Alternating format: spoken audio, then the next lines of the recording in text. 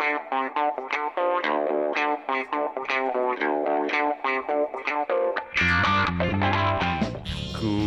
evening, everyone, and welcome to episode 69 of the Retrospectors podcast, Panzer General. My name is Patrick Arthur, and I'm joined, as always, by my co-host, James Turlings. James, this is our first proper entry into the war game genre for this podcast. Have you played anything like this before, or was this your first war game? I've played like Advance Wars and obviously the Combat in the Civilization series, although it's been quite a long time since I've played like a pure tactics game like this. I think the Combat in Civ is pretty a good analogy. Like it's a hex-based military strategy game, but a World War II military tactics game? No, I have not. Yeah, so I've dabbled in Advance Wars. I've played bits here and there on emulators, but I never got very far on them. Gave up pretty soon. Like you, I've played Civ. Interestingly, in practice, this plays out a bit more similarly to Civ 5 than it does Civ 4. Civ 4's stacks give it a very different strategic flavor. But I would say, even though I've played a lot of genres that touch on wargaming, and I played Panzer General when I was 6 years old, completely incompetently, this is the first time I've actually played one properly for a significant length of time. So it's a genre I've always kind of kept my eye on, and it's a genre that I'm kind of a little bit intrinsically interested in, but this was the first time where I properly sunk my teeth into, such a pure strategic one. And you like your World War II history, right? Like this is the kind of thing that appeals to you. Was one of the reasons why you picked the game, I assume. Yeah, I mean, I love history. I'm a bit of a history buff. I read history books in my spare time and everything. So I guess I had that connection to the material, but mainly it was. I had these weird fond memories of it when I was a kid, despite not really understanding. I've wanted to do something a bit more strategic and tactical, turn-based for a long time, and it just seemed like a really good entry point.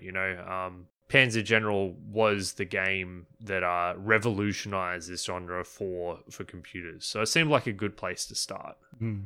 And I'd never really played something like this either, and I probably wouldn't have picked this game having not even known it existed until you suggested it. So maybe good choice there, Patrick. That was one of the things that was interesting about this game, actually. There is a real dearth of information about it out there. The game spawned hundreds of sequels and spin-offs and inspired lots of other things. But if you want to find a strategy guide for this game, good luck. Yeah. On how long to beat, it doesn't list a time, which is extremely unusual because there's just not enough people playing it nowadays to submit their times of completion. So, in some ways, despite how popular it was at the time it was released, it's kind of been forgotten in and of itself. Its legacy hasn't been forgotten, but not many people play the original nowadays. So very good title to revisit, I think. And then I guess we can figure out if it was worth all of this time and effort to get it running. Exactly, and that's what James and I do on the Retrospectors podcast. Each and every fortnight we play through these classic games of the past to determine if they're worth your time to play today. Critically, this is not a nostalgia podcast. We're not here to reminisce on our memories of these classic video games. We're not here to forgive these games for being products of that time. We just want to know, was it an enjoyable experience to play today? And we discuss and review it on the show. This fortnight, James and I played through Panzer General, or more accurately, we played through the first several scenarios of Panzer General. Yeah, this was a very long game, Patrick. We didn't really know how long it would be to begin with. And after the first two missions, which took me like an hour each, maybe, I was like, oh, this won't be too long.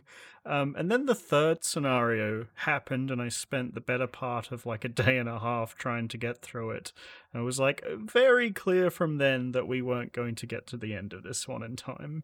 Yeah, the game has like 38 scenarios. Not that you can encounter every single one on the critical campaign path. You're probably looking at 25 to 30, depending on exactly how your campaign goes.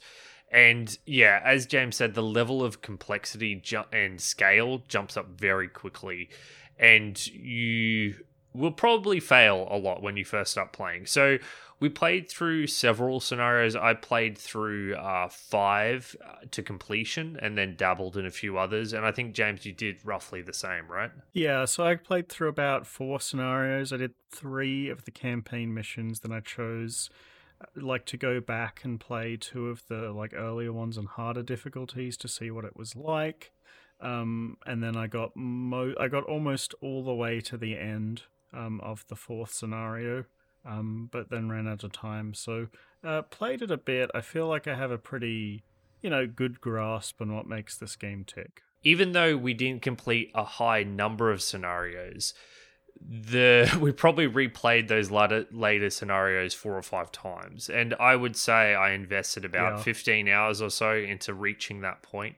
So while we are no experts on the tactical nuances of it all, I feel we've got a good grip of the fundamentals of how to play Panzer General now. Yeah, and this is a historical World War II strategy simulator kind of. So something that it does differently to a lot of other games that aren't based on historical events is that it kind of throws all of the game's complexity at you all in one go in the first couple of missions, because, in World War II, it's not like people were running around without, infantry for 10 years or something.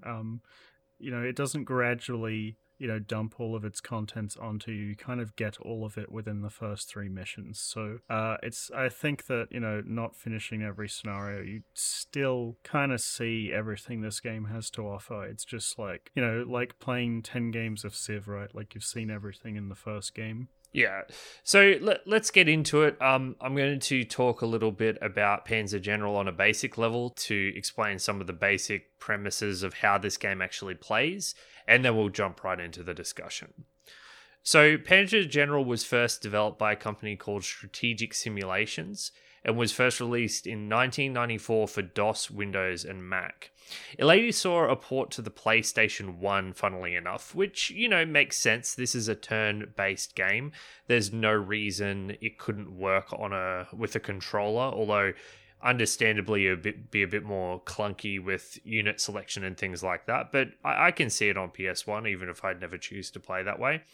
And it spawned many sequels, spin-offs, and spiritual successors, including Panzer Corps, I'm not quite sure how to pronounce it, which released in 2000, and Panzer Corps 2 later in 2011. From what I've read, it seemed to be considered a revolutionary point for wargaming, setting the template for how things were done in the same manner that a game like even Doom did. Prior to Panzer General, it was a very obtuse, difficult to understand genre that was only for enthusiasts in the same way that maybe military simulators were. But Panzer General was the game that turned it into a commercial success. A lot of people had access to this game. So in Panzer General, there are 2 main ways to play. There's a campaign that strings missions together, or you can individually select a scenario. For the most part, we played the campaign, where you take control of a German general as they wage war across Europe and Northern Africa. And if you happen to be very successful, achieving major victories along the way, eventually England and even the United States.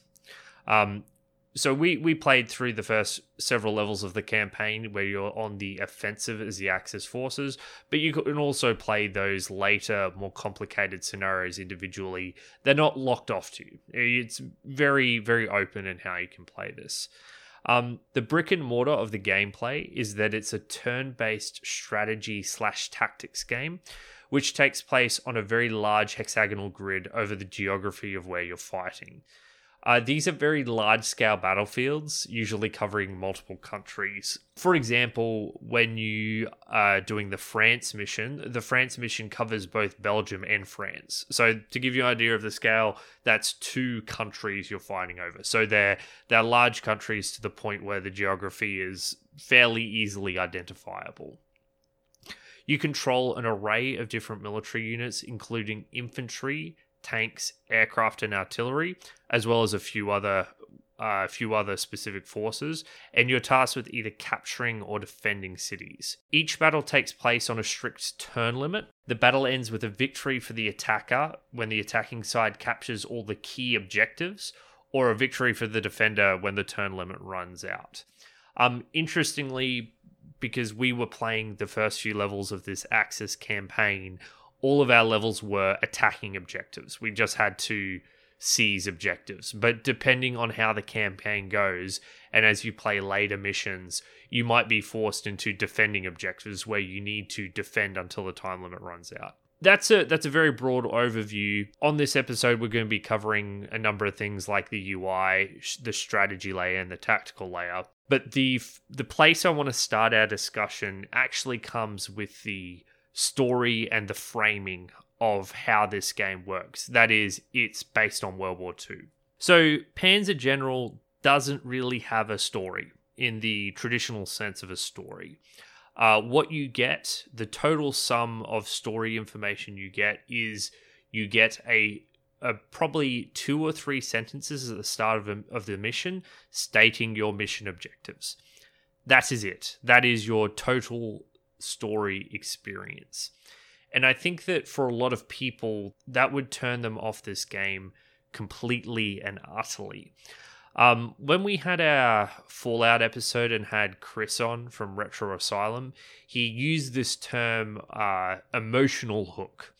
And on the face of it, and pretty accurately, Panzer General has 0 emotional hooks. There's no characters. The story isn't explained to you. There doesn't seem to be anything here to connect or immerse you with the events that are happening. However, this is based on real life, and this is a lot of the events that happen in this game are history or alternate history, imaginations of how history might have gone.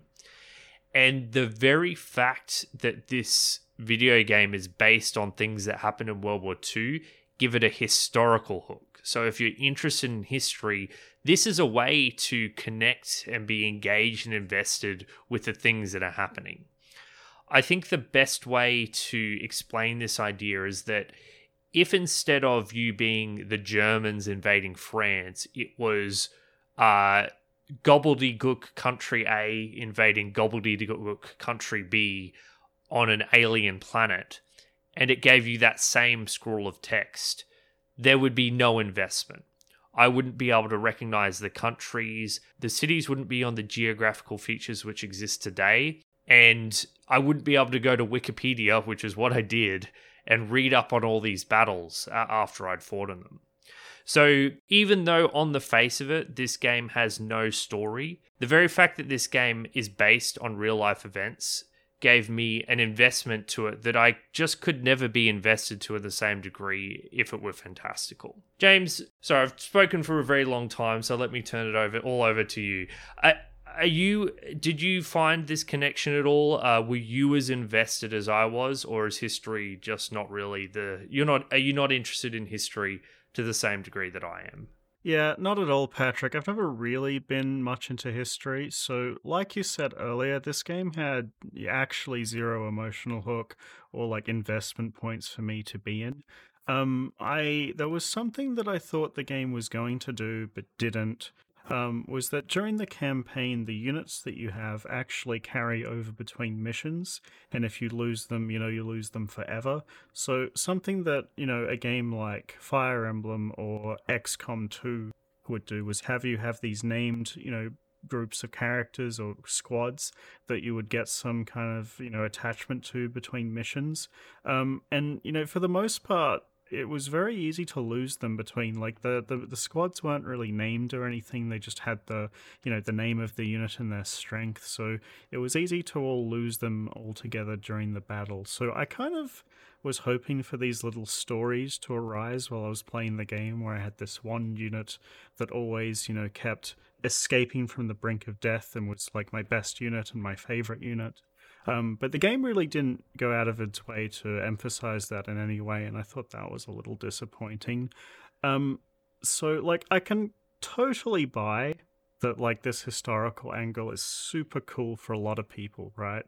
But for me, who takes very little interest in it, it was just kind of like lacking. Like I just had no investment in the goings on like whatsoever.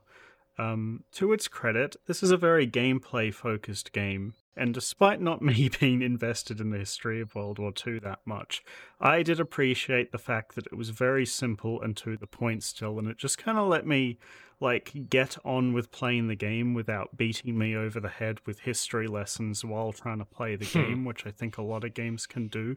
So while I didn't get enjoyment from the story and the presentation, necessarily, it's very lightweight, and I did enjoy the fact that the game just let me play the game for the most part. Yeah, it's real life lore that's out there if you're willing to investigate. Instead of watching Vati's videos on Dark Souls, you can go to Wikipedia or you can read a book to learn more about these things. The deep and interesting lore of the real world.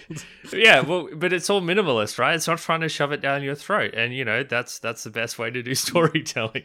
It probably could have done a bit more, and I think the idea here is that if you're not a history buff, there's really nothing for you here story-wise, and this isn't going to be the game that convinces you otherwise. However, I just wanted to talk about story a bit as a way to, if you are interested in history, you're going to get value out of it being somewhat historically accurate, and that's worth bringing up, even if there's no traditional story. To me, the kind of person that's going to go out of their way to play Panzer General to begin with is probably the kind of person that does take an interest in World War II, to be fair. So, I think it's fine, right?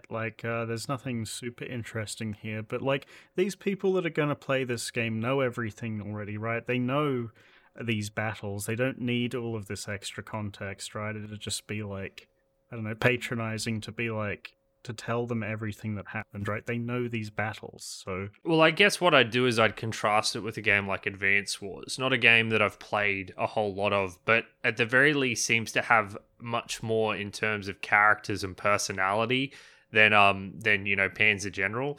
And I think for some people, that's really important. And a lot of people would play Advance Wars and value it far above the more gameplay-centric focus of Panzer General. And I'm absolutely that type of player, and this is not the game for those kinds of players, right? This is not going to do anything for you. There is basically zero story other than knowing World War II history ahead of time. Yeah. So if you're invested in history, you're going to get value out of this being historical. Otherwise, you won't, and that's all there is to it. That's perfectly fine. Yeah. Yeah, but let's talk about the more interesting point of the game, Patrick, which is the gameplay. You hadn't played one of these tactics games before. When you jumped in, what did you Did you have any expectations for how the gameplay was going to play from 1994 tactics game? What was your first impressions of the game? So to begin with, I was what I did was I downloaded the manual and I read the manual in depth because I knew coming into this game that it would be very complicated. There's a lot of things to understand. And I think that Scenario 1 actually serves as a pretty good soft introduction, and it helps that the manual actually tells you exactly what to do on a turn-to-turn basis in that first mission. So I followed... It doesn't tell you exactly what to do, because I actually failed the tutorial the first time, Patrick, because, it will tell you, the first turn, it gives you explicit detail on how to proceed. It says, okay, split up your troops into, two groups of mixed units, tanks, infantry, artillery, and another group the same thing, and have them go to separate objectives. And then turn 2, it's okay, now attack this city and you should be able to take it. And then I failed spectacularly to take one of the cities and took the other. I also failed the first mission, James. Really?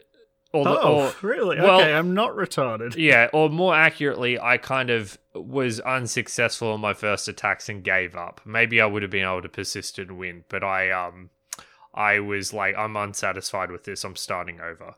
And that was a common pattern in my play. But there's lots of little tactical nuances to the game that you only really discover after failing miserably. And doing things differently next time. Yeah, and I think that's a perfectly fine way to learn too, right? Like, I wasn't upset that I failed the tutorial. I recognized the mistakes that I made, and then I tried again, and I was successful. And that was fine. I found learning the game in that first mission to be, I failed a bunch with trying to do things, but I learned a lot while doing it. Yeah, and then likewise, mission 2, I felt stepped up the difficulty an acceptable level. Like, the enemy had exactly one fighter. It introduces aircraft. The enemy had exactly one fighter plane, which you could, fairly easily kill if you got a couple of fighters of your own. It was a bit bigger. The forces were a bit harder. It was generally fine. It was mission 3 where I feel the game unveiled its true colors, and I was yes. very, very intimidated. Very overwhelmed very quickly. Yeah, it goes from like mission 1, the tutorial basically is like capture 3 cities. Mission 2 is like capture 3 cities. The next mission is like capture 6 cities, but there's also like 20 other cities that you can capture. The map triples in size or something. It's like more than triple in size. It's gigantic. It went from me taking like an hour to beat the second mission to like a day and a half for the next one. Yeah, so James and I were discussing this, and I feel it comes back to the framing of this as a World War II game where it wants to simulate, it wants you to play in all of these battles that occurred, instead of it being fantastical. Because what modern game design does is it tends to do a much better job of tutorializing and better ramping up the difficulty of the experience. So it would have given you just infantry at the start, then it would throw tanks into the mix, and then it would give you artillery, and it would give you mission design that's focused around maximizing each individual unit. And maybe by mission 15, you'd be ready for a mission like France. So, James, did you feel like, how did you feel about being dumped into this scenario? Did you find it ridiculous and poor design, or did you think it had some merits to it? After I did the second mission, my feelings on the game and the mission structure was that they were doing a really good job of ramping up the difficulty, because I failed mission 2 also the first time and the second time, but I was, easily able to adjust my strategy and eventually overcome the mission. Mission 3, when I loaded into the map and looked at how big it was, I just, froze. I was like, what the fuck?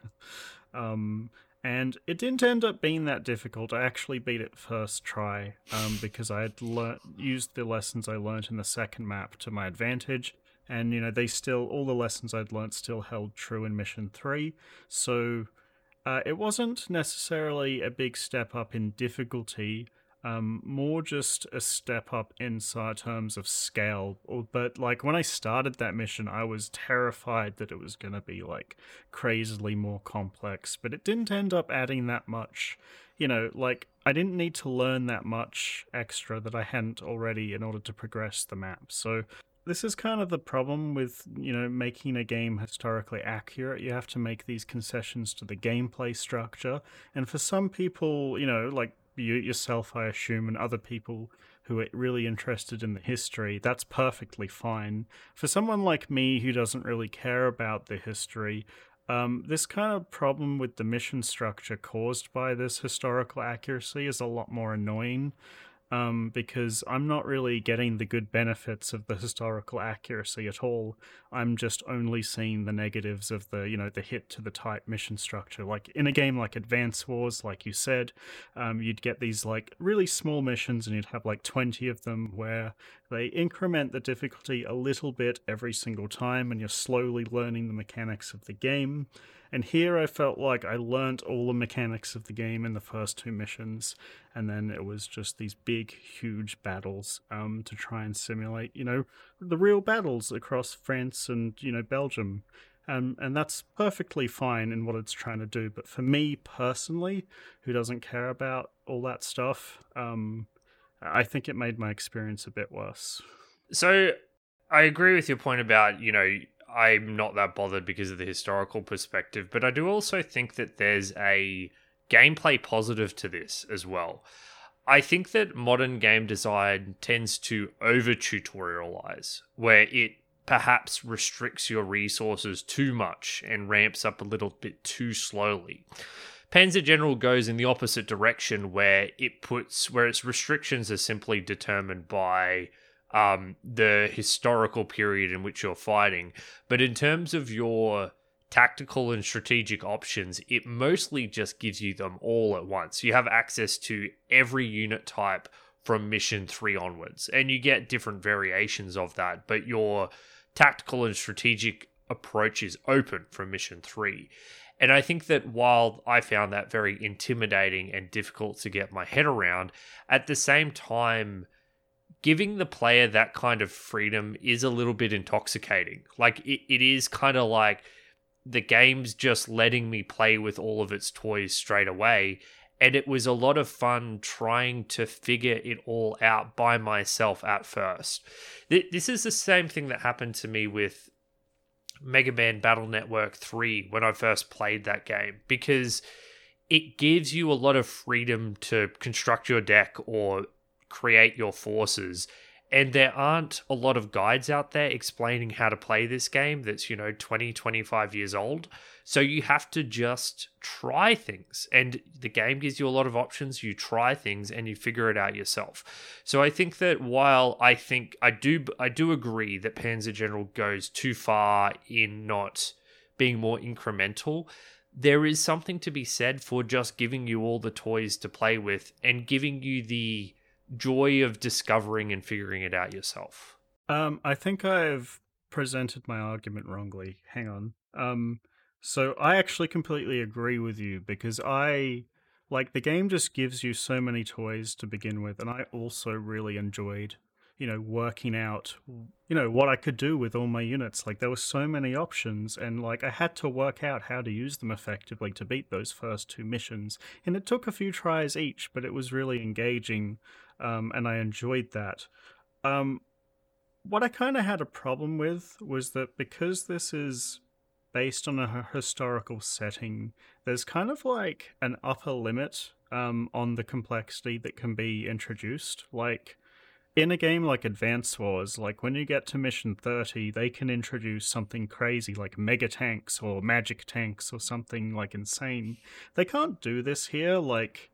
They can't just keep adding stuff to this World War II setting that does, so I kind of found like you in the first 2 missions, I had a blast, working out what I could do with my 100 options. And then by mission 3 and 4, they didn't really add that much extra. So it's kind of peaked in mission 2 for me, and then it just flatlined for this huge mission 3 that was just more of the same that I did in mission 2.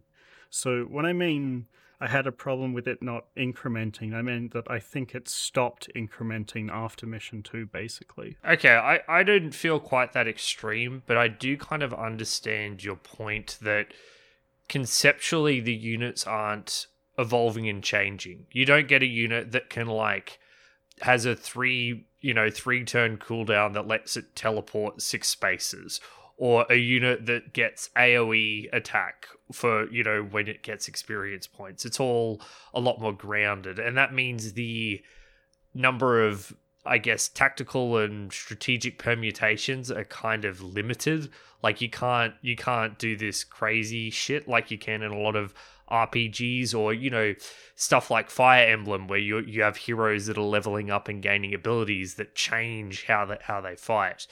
So once you've got a handle on the tactics, it's more about refining your approach to a picture perfect sheen, which I definitely got nowhere near approaching, but but big picture wise, I kind of see what you're saying. You're not dramatically changing the way in which you fight these battles. You're just perfecting it. Yeah, I think there is a bit of a weird progression curve because of the historical accuracy, and that's not necessarily a criticism of the game. I don't think the game is wrong to do this. It absolutely should be this way.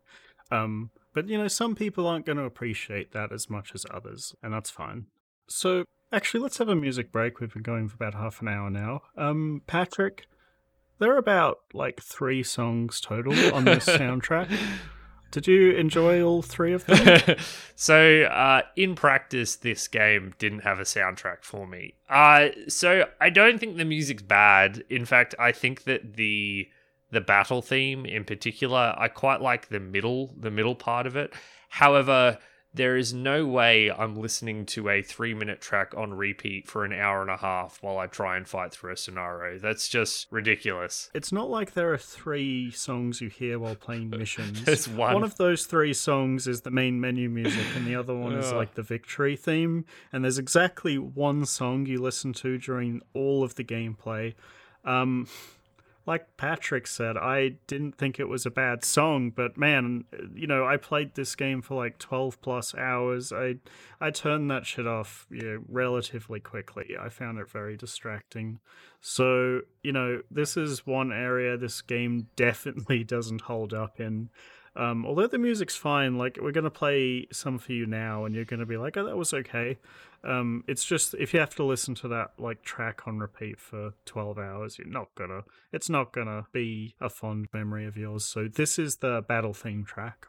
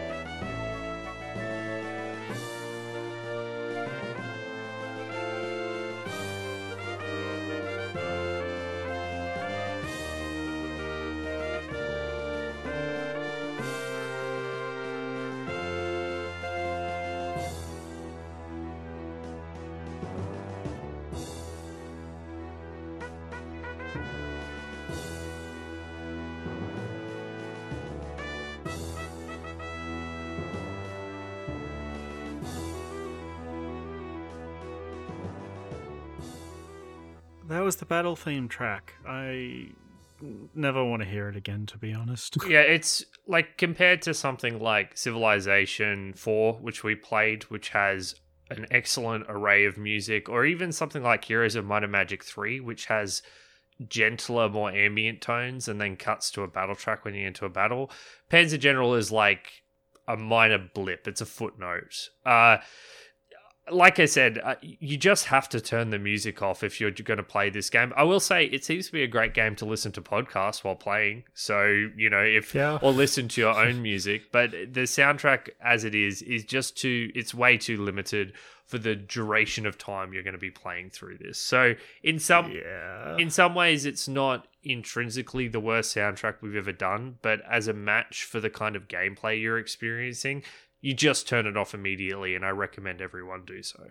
Okay, so we've spoken a bit about the big picture gameplay and progression of this game. So let's zoom in a bit and start talking about the nitty-gritty details, because this was actually something that I quite enjoyed in Panzer General over the first couple missions, digging in and working out how this game ticks. So, Patrick, where did you want to start? Because there's like a lot to cover. There is... Sorry. I'm not cutting that out. Yeah, this is absolutely the most substantial and complicated part of Panzer General by far. I think the place to start is with describing how this tactical combat works in broad terms. So the the technical term, the historical term is combined arms tactics. And this is the concept of bringing different strategic elements together that by themselves are useless, but when combined produce a superior combat result far beyond what they individually would be capable of. So the way that I would talk about it in video game terms is advanced rock, paper, shotgun. Rock, paper, shotgun? Rock, paper, scissors. Don't call it rock, paper, shotgun. where you have units that are individually strong in specific ways, but they also have very extreme weaknesses. So you need to combine these units together in order to achieve victory. So not only do you need to have a mixed force of units to succeed, but it's very important that you array them in the correct way. This is a hex-based game where only one unit can be on each tile. So you need to be arraying your units correctly. They need to be in the right place, and you need to be attacking them at the right time. You need to be resupplying and rearming your units at the right time. And you need to be attacking in the correct order. It all adds up to a fairly complicated tactical puzzle where you can't just go, blink stalkers like you could in StarCraft 2. You can't just make a massive stack like you can in Civ 4, and if your stack is bigger than the enemy forces, you can kill them. If you are not arraying your units correctly and having them attack in the correct order, your units are going to get massacred and you're going to lose the battle every single time. Yeah. I want to quickly talk about two things that this game does that, like a lot of games that I've played don't, that I think really influences the strategy of how you play. And ultimately, I think that Panzer General does a really good job of imitating, what I'd imagine, the battle strategy to be like in a war. And, I'm not, obviously not a history buff, so I could be completely wrong. But as somebody who doesn't know a lot about history or about battle strategy it made in sense. real life, it made sense to me, yeah. So the two things I want to talk about is firstly artillery adjacency. So in this game, if the enemy has a unit of troops that is adjacent to an artillery unit, if you attack the troops, then when the troops counterattack, both the troops and the artillery will counterattack you. So this is really important when attacking enemy cities, because cities almost always have like one or two artillery units adjacent to them, which makes them very hard to attack directly. So oftentimes, if you come up to a squad of enemy, troops, and there's an artillery unit there, you need to prioritize the artillery, or you're going to take heaps of counterattack losses unnecessarily. And you can do this with your own artillery, through air superiority, or just like sneaking around the back with your own, units. Secondly, and this is a mechanic I haven't seen in a game before, but I thought was actually really cool, is this idea of entrenchment. So in Panzer General, if your unit stays still for multiple turns, then every turn they dig in a bit, right? So after one turn, your troopers will be entrenched 3, so there's 10 levels of entrenchment total. And a unit that's entrenched 10 is extremely hard to attack. They will decimate you on their counterattack generally and take very little damage. So the longer a unit stays still, the more entrenched they get and the more powerful in combat they get, essentially. So generally when you're attacking a city, there'll be this one unit sitting on top of the city that's, been there forever. They're entrenchment 10. Anything that attacks them is just going to get one hit. So what you need to do is that you can lower the enemy's entrenchment by every time you hit that enemy, it lowers it by 1. So you need to spend a couple of turns firing artillery at that unit or dropping, bombs with your bomber units. And with these indirect attacks, you can get that entrenchment down to the point where you can start, sending your tanks in without the risk of counterattack. Patrick, to me, these two mechanics really influenced the way I approached attacking cities, which was much more like slowly and methodical compared to a game like, like Civ, where I feel like I just bum rush the city with everything I have all at one go. I think both of those mechanics you brought up are excellent, and they do a lot to inform the strategy. Are you also aware, I don't know if you've noticed, but I kept talking about bridge engineers over the course of our discussions on our game club. Yeah. You know bridge engineers ignore entrenchment? Really? Yep, they're engineers, so they ignore the entrenchment. So that's one of the big... I mean, not only do they build bridges, but they also can just attack into an entrenchment 10 unit of full strength. So entrench is very important, and there's a reason bridge engineers were my MVPs. I always had like at least 3 units of them. And even though they cost like, twice as much as a tank, absolutely worth it. Love them to pieces. I think both of these things are great. And I think that the process of figuring this out was really enjoyable. You got to have artillery or bombers to set up your attacks. You just have to. If you are not doing that, you're going to lose the battles. And it makes sense, right? Like you siege the city and then you send your troops in, like once they're weakened. Like to me, that makes a lot of sense, like narratively. And I felt like I wasn't pinned into doing this in a very specific way as well. Like you said, even though, yes, you need to bomb these places before taking them, you can use it through air superiority, you can do it through your artillery, or, as you said, there are a lot of options to attack artillery from the back if you're able to maneuver your units. One of the things I really liked is that the cities that you're attacking are almost always geographically positioned on a river.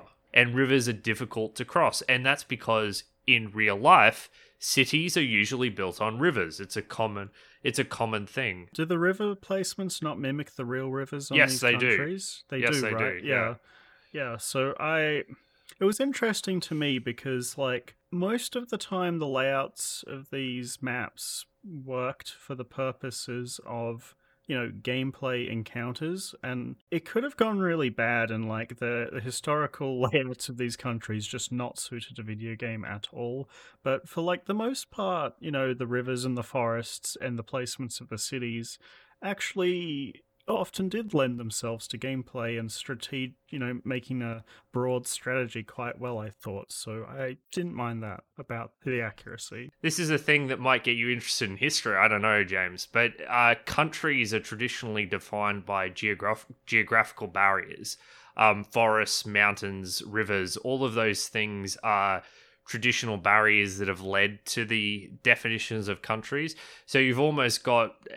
you've got this natural gameplay focus that's just arisen from history, which I think is very cool. Like, I know it seems like a little thing, but I really liked that as a feature. And, you have to pay attention to the geography in this game. Rivers, so the way tanks work is that, and vehicles work, is that when they're on roads, they are super speedy.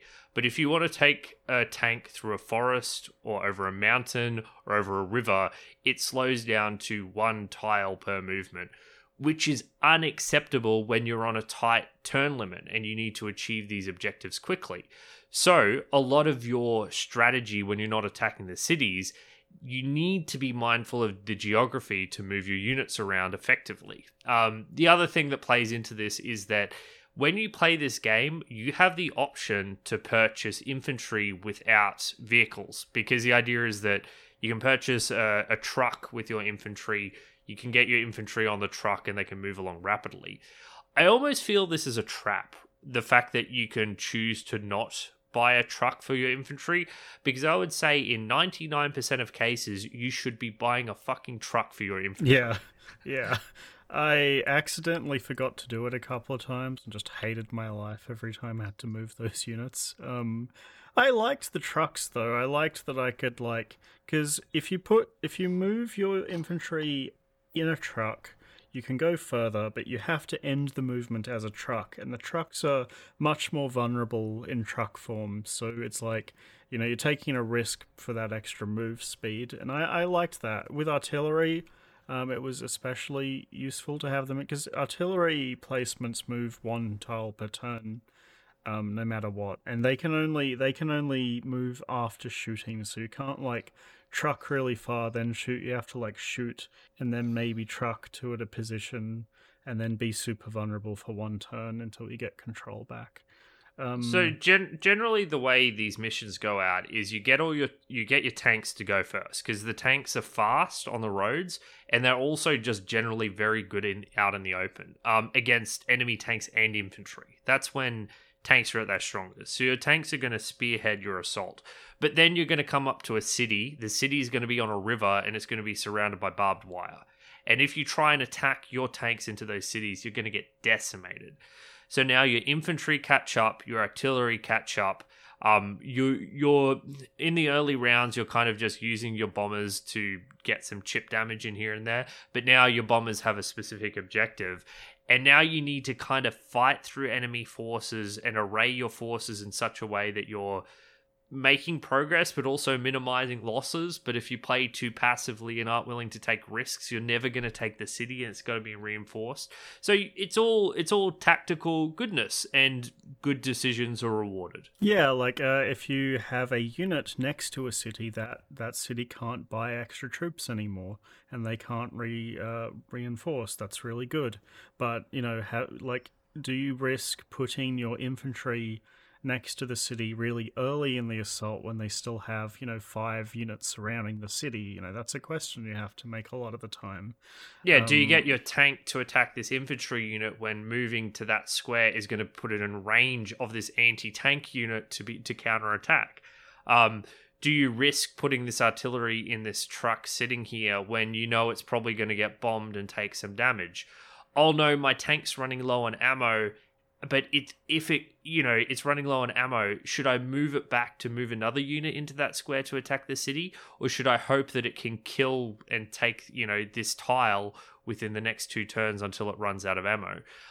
Because you can only resupply at the start of the turn. So it's all this very complicated, delicate dance of opportunity cost where you will never lose the game based on one decision, but if you keep making the wrong decisions, you will eventually lose those battles. Yeah, and working all this out was really fun. Like, the first 2 missions of the game, I made so many mistakes. Like, I remember immediately, hey, there's a city, and this guide tells me to attack the city. Okay, so I sent my tank to attack this one squad, and I know that tanks are good against infantry, so I must win. And then my tank got 1 hit because I didn't understand entrenchment and, terrain suppression. differences. Yeah, suppression, that kind of thing. And I made these mistakes all the time in the first 2 missions, constantly, and was constantly referring to the manual and being like, oh, that makes sense. And then eventually, I was able to overcome these missions through, good play. Because I think that Panzer General's a pretty predictable game. Once you know what you're doing, there's not a lot of variance. If I attack my 10 power unit tank into this other tank, the same damage is probably going to happen with maybe 1 or 2 difference most of the time. I feel this game very well rewards good tactics. If you make the right decision, you will get a good outcome. And if you continue to make the right decisions, you will win. So I really enjoyed that, although I think that after a point, this game might become too predictable. I feel like once you hit this point, there's this point where you can literally never lose any battle because everything's so, it just works the way you expect it to. There's no variance. I don't know about that, James. Maybe you're just intrinsically better at these games than I am, that you can figure that out. But as I played through Mission 4 and as I played through Mission 5, I was still refining my approach. I still didn't know how to perfectly approach these fights. The enemy tanks get stronger. The enemy Air Force continues to grow. You start to see naval warfare get introduced. To me, it became like maybe not more difficult, but I would say it stayed difficult, and I continued to need to think my way through my approach.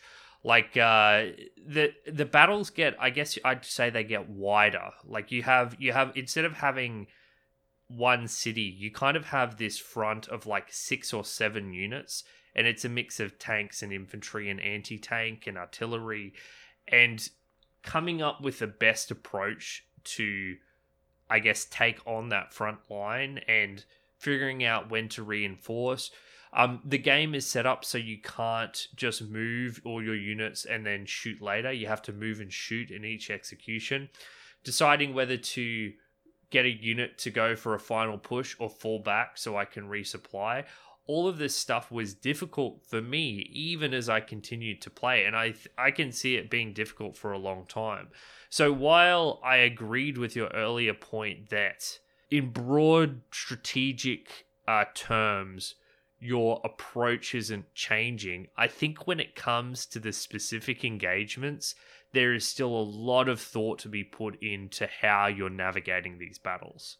Okay, so maybe this is more specifically a criticism to Mission 3, because in Mission 3, like, Mission 2 was hard for me. Like, there was 2 heavily fortified cities right next to each other, and it took me a while to kind of understand what I needed to do to take those 2 without incurring too many losses.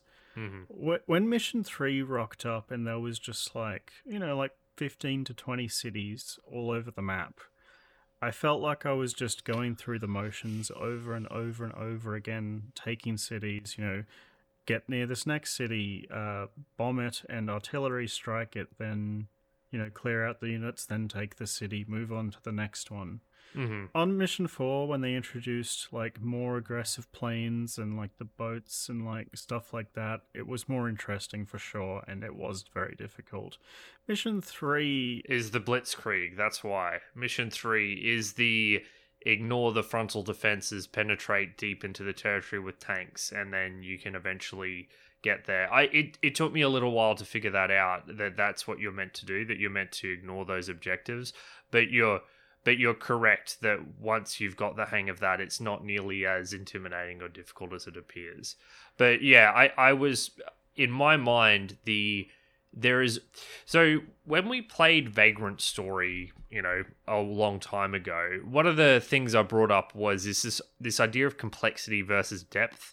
And I think with Vagrant Story, I thought it was very complicated, but it ultimately lacked depth because your approach was always mostly the same, identifying what they were weak to and then using what they were weak against them. And although the formula to calculate that was complicated, your strategy wasn't really changing, and your tactical approach was staying the same.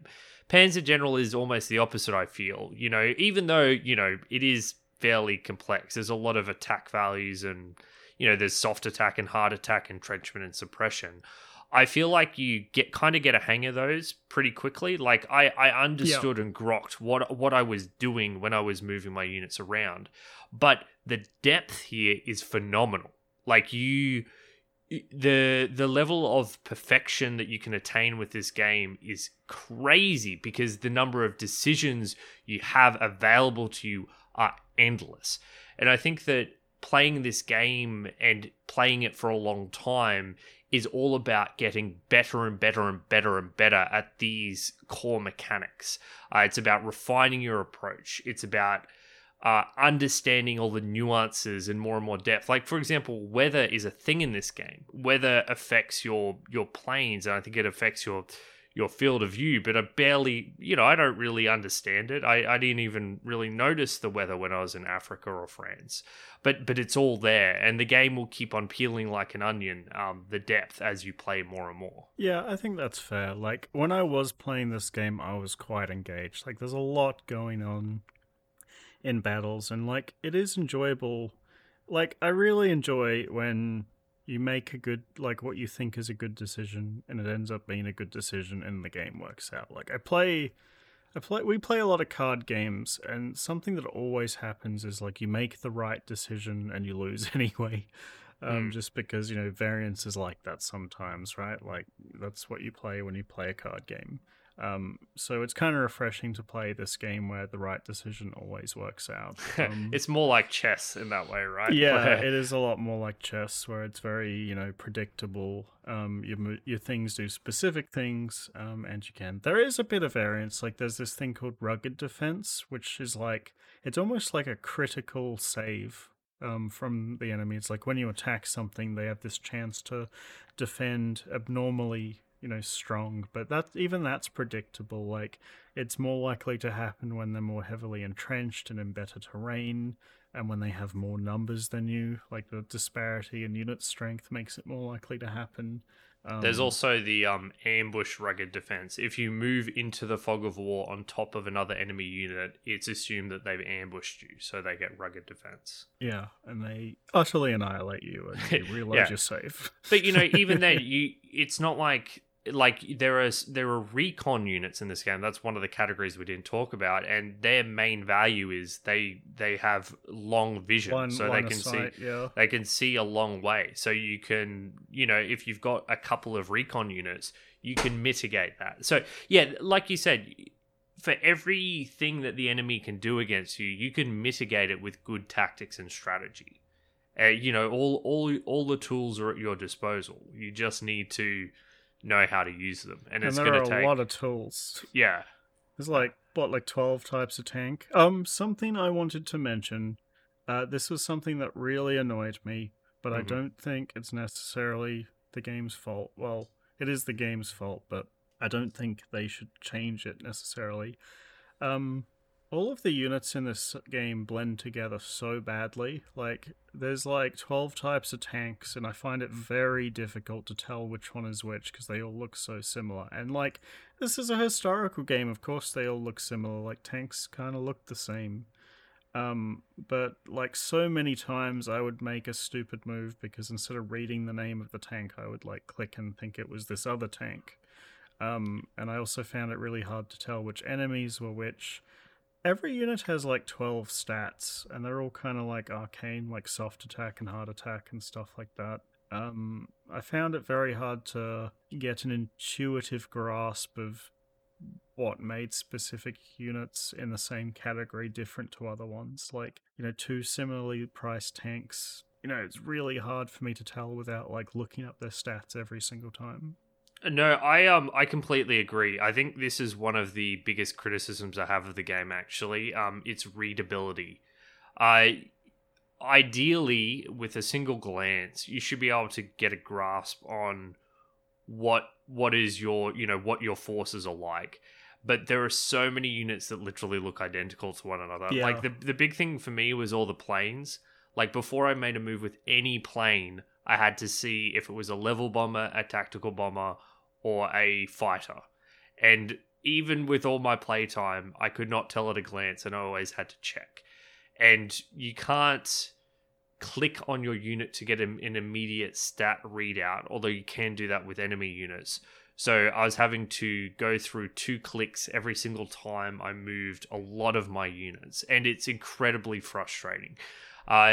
The graphics of this game, like, it's not like they're actively bad, but it's just they're too low resolution to be able to easily distinguish this. It comes with the names as well. Like, you'll have the Panzer III-F and the Panzer III-G, and those are 2 distinct units, and they've got different ammo levels, different fuel levels, different soft, and like they're you use those 2 units differently. Like, they fulfill different roles.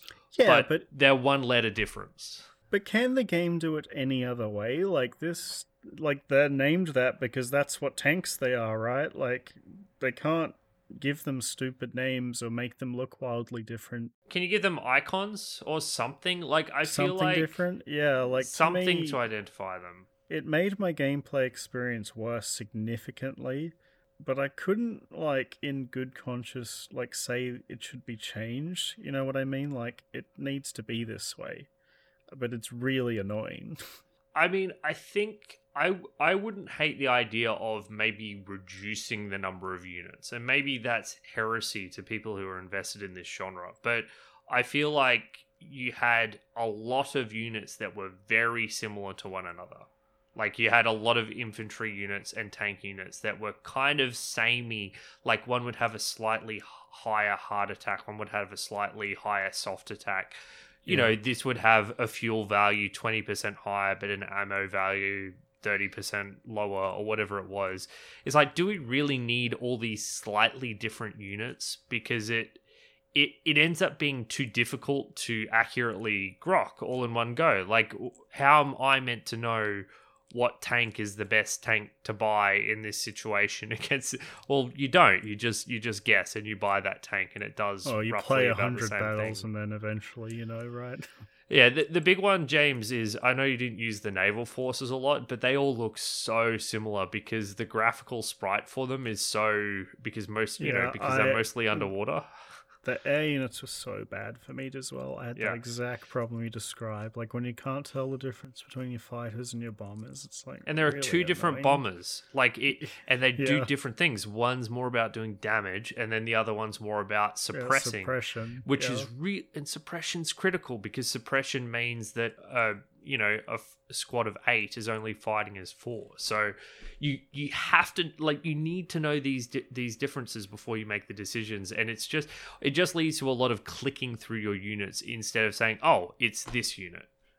So yeah, I agree, James. This is a serious problem with Panzer General. I remember reading through the manual, and there was this like one bit at the start that was like, Panzer General has this highly sophisticated and user-friendly interface. It's like, yeah, maybe at the time this was amazing, but it's like, it's pretty bad now, right? Like, it was a struggle for me to get used to the UI to begin with. Like, you have to do a lot of... Was there a hotkey system? I didn't really figure it out. Not as far as I know. Yeah, so it's like something that's annoying, for example, is like if there's a space that is occupied by both an infantry unit and a plane, you need to click on the UI to toggle between like being able to select the plane or the infantry and then mouse back over, click the unit, click where it moves to, then like right click to end its turn or click undo to undo. It's a bit clunky. We like to use that word a lot. It's a bit clunky. It's very dependent on you using your mouse to click buttons is how I describe it. Yeah. So for one of the things I think we take for granted with these tactical things is pressing tab to tab between units. Tab, make the moves. If you want to do that in Panzer General, you need to go to the menu and you need to press go to next unit. Even just the way purchasing new units works is kind of awful. You have to click on the unit, click on their transport, click purchase, and then place them. And you can't click anywhere on purchase. You have to click in a specific part. I don't know if you noticed that with a lot of the buttons. I kept clicking near the buttons and I wouldn't get my confirmation because I didn't press the right part of the button.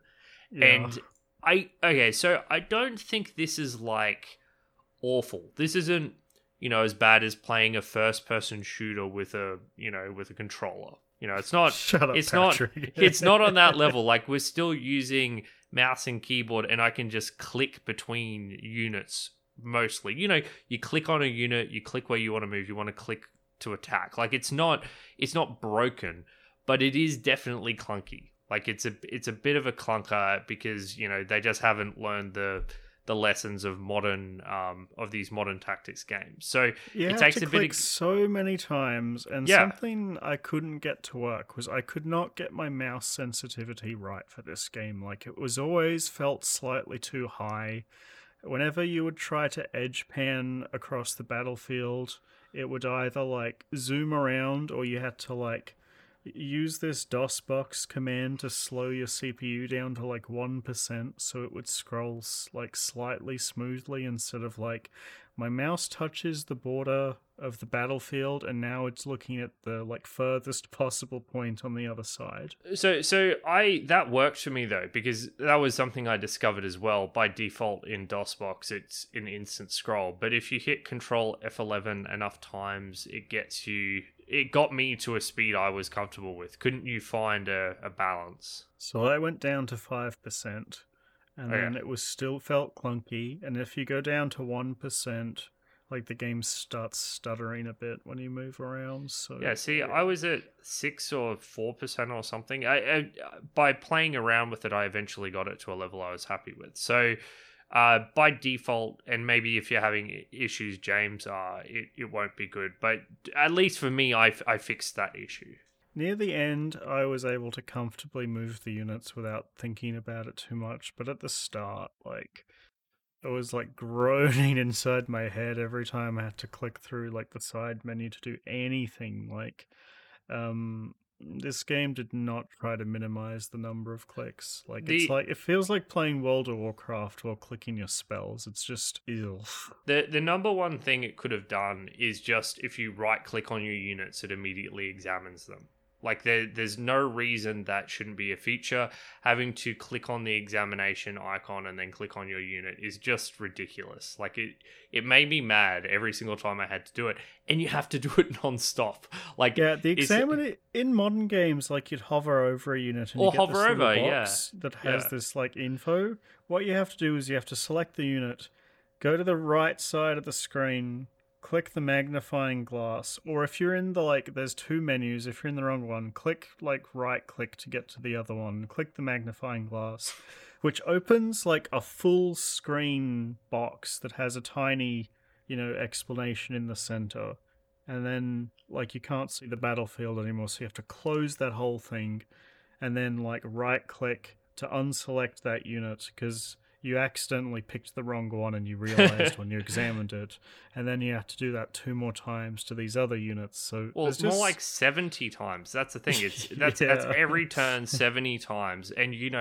you'll sometimes examine a unit and then be like, oh, I don't need to move it. So then you go on to the next one. Like it's weird. I can see for some people, this would be a deal breaker in and of itself. For me, I don't mind clicking through a lot of menus as much as some people. Maybe this is just because I've come to this as a more PC gamer, so I can more forgive these UI flaws.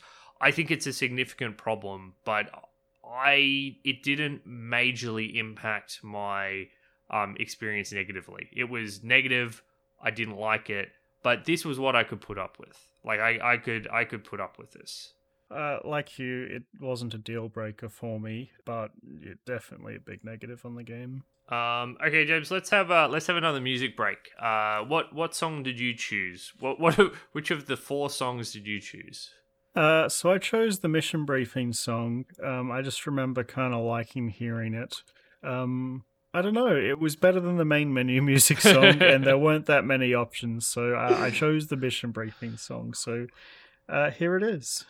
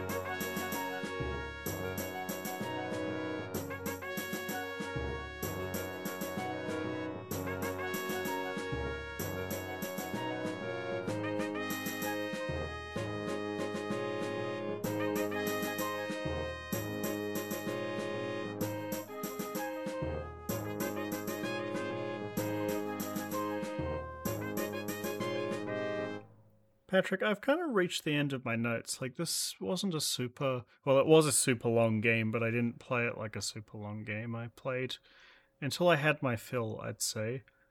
Did you want to give us your final impressions of Panzer General? Yeah, like I think that I've got more bits and pieces, but I think I've got across the main things I want to say about this game. And in the process of playing it, you're going to be exposed to all these bits and pieces. So here's what I think about Panzer General. I recommend it to a specific kind of person. I think that you have to be interested in history. I think you already need to be predispositioned to this genre and this style of gameplay. This is not a game that I can recommend to people who haven't played the tactical genre before. If they're not, if it's just like, whatever, I don't really care about the tactical genre. This isn't a good entry point because there's no hook. It's all just pure gameplay for the most part. However, if you are that kind of person, if you're a person like me, as it happens, then I can recommend Panzer General because it's got the history connection, and I actually think the gameplay here is extremely good. Like the balancing your forces into strike groups and then getting them to siege these cities and figuring out how to array your forces and juggle all of these stats is very fun. And it's not so complicated that someone like me who's fairly new to this genre was just drowning in numbers and Excel documents like some modern military simulators are. So for that person, for the person who's interested in this genre already, who's fairly new and wants something that's not too complicated, who has an interest in history, it's a recommend. For everyone else, I reckon probably no. I think that if you're not that kind of person, this game isn't for you. So it's like a personal recommend for me because overall I enjoyed my experiences with Panzer General and I'm happy I played it. But I can't give it like a wholehearted, open-ended recommendation because of how narrow the kind of person you need to be to enjoy it.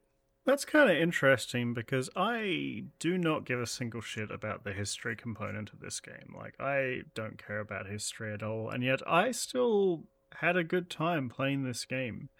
I think that Panzer General's tactical depth is really good. I really enjoyed the first two missions of this game where I spent several hours like just figuring out what the hell was going on, losing a bunch of times, and then, slowly piecing together a really strong well, not a really strong strategy, but a good enough strategy to beat those missions. Like, I think that if you're a fan of like turn-based tactics games, I think Panzer General is quite good. Like, I think to me, like, my favorite part of this game was the entrenchment mechanic. I thought that was just great. Like, I loved this incentive to keep some units still and, to have to, indirectly attack units to dig them out of their trenches.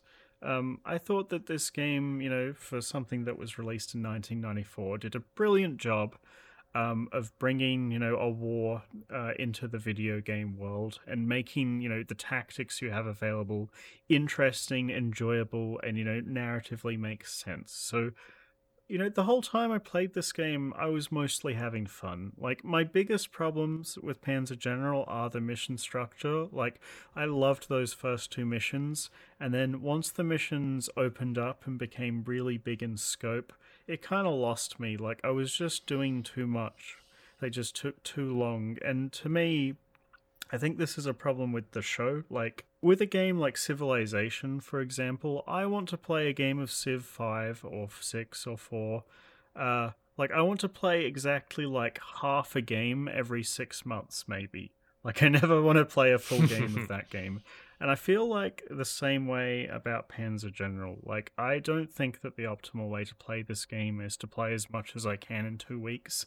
I think it's to play, like, most of one mission once every 6 months. And I would be perfectly happy to do that because I really, enjoyed my time with the game. I just didn't enjoy, playing heaps of it all in one go, because once you do like get a handle on a lot of the tactics, because it all does just kind of work the way you expect it to, like, I feel like you have your fill pretty quickly. So overall, if you really like Patrick said, if you love World War II stuff, Panzer General is an absolute recommend. I think it's great in terms of tactical depth. If you don't like it, I think you can probably, this is a game that's abandonware, so you can get it for free and spin it up. Like, if you like turn-based tactics games like this, I think that the gameplay on offer is good enough to be worth checking out, even if you don't love the history stuff. Because I still enjoyed my time with it overall. So pretty good game overall. And I really think that's a key. Like, if you are after the tactical gameplay experience, and that's what you want from this game, it delivers. But that's all that's really there.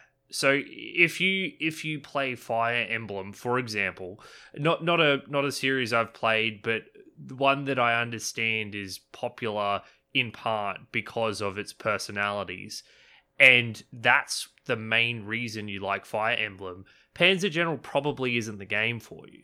But if you play Fire Emblem and you love the combat and that's why you're interested, then Panzer General probably is a game that you would enjoy a lot. So just know... I reckon Panzer General's gameplay is way better than Fire Emblem's, for example. I think the tactics in this game are way more interesting than those.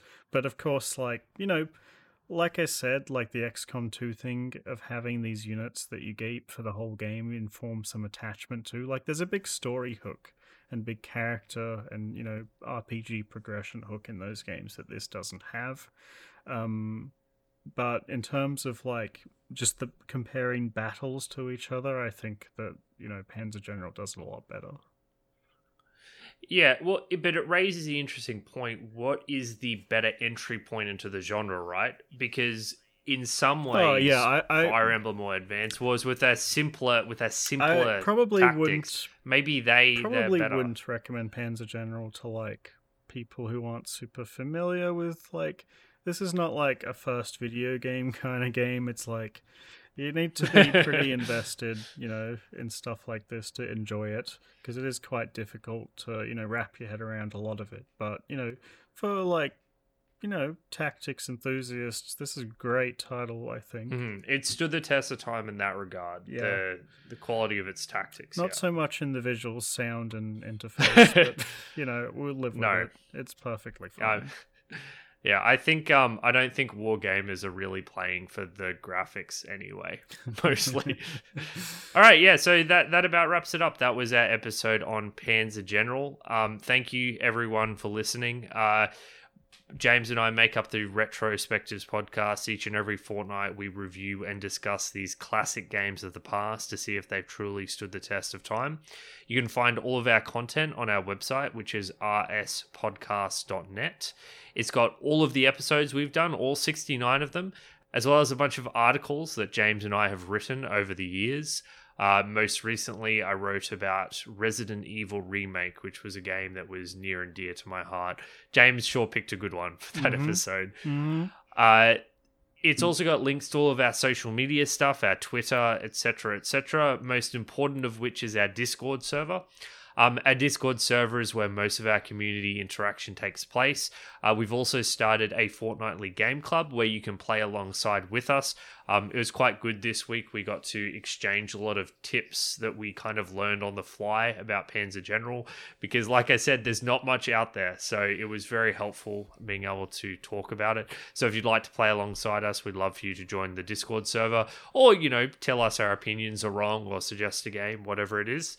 So that's us. Thank you once again, everyone, for listening. So, James, Panzer General out of the way. Once again, I picked a brilliant title. What are we playing for next fortnight? Well, we want to do a longer game, and that means it's time for me to pick a short game to compensate. So I brought the question to Discord, and had a couple of people ask us to do Space Channel 5, which is a music game. No, James, that was clearly a joke suggestion. No.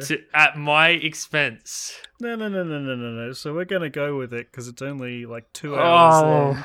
And I also really want to subject Patrick to this. We've actually already done the gameplay for this game on the podcast. James, I saw the cover for this game, and it's a girl with pink hair, and it looks anime. And the purpose of this podcast is to play games to determine if they've stood the test of time. It's not to subject Patrick to physical torture for the fucking sake of it. Well, I mean, and that's what this game looks like. Maybe you didn't start the podcast to subject Patrick to physical torture, but I know I sure did. What even is this game, James? I looked up the title art, I said, haha, funny joke, and that was the end of my thoughts. Okay, so remember when we did Sly Cooper?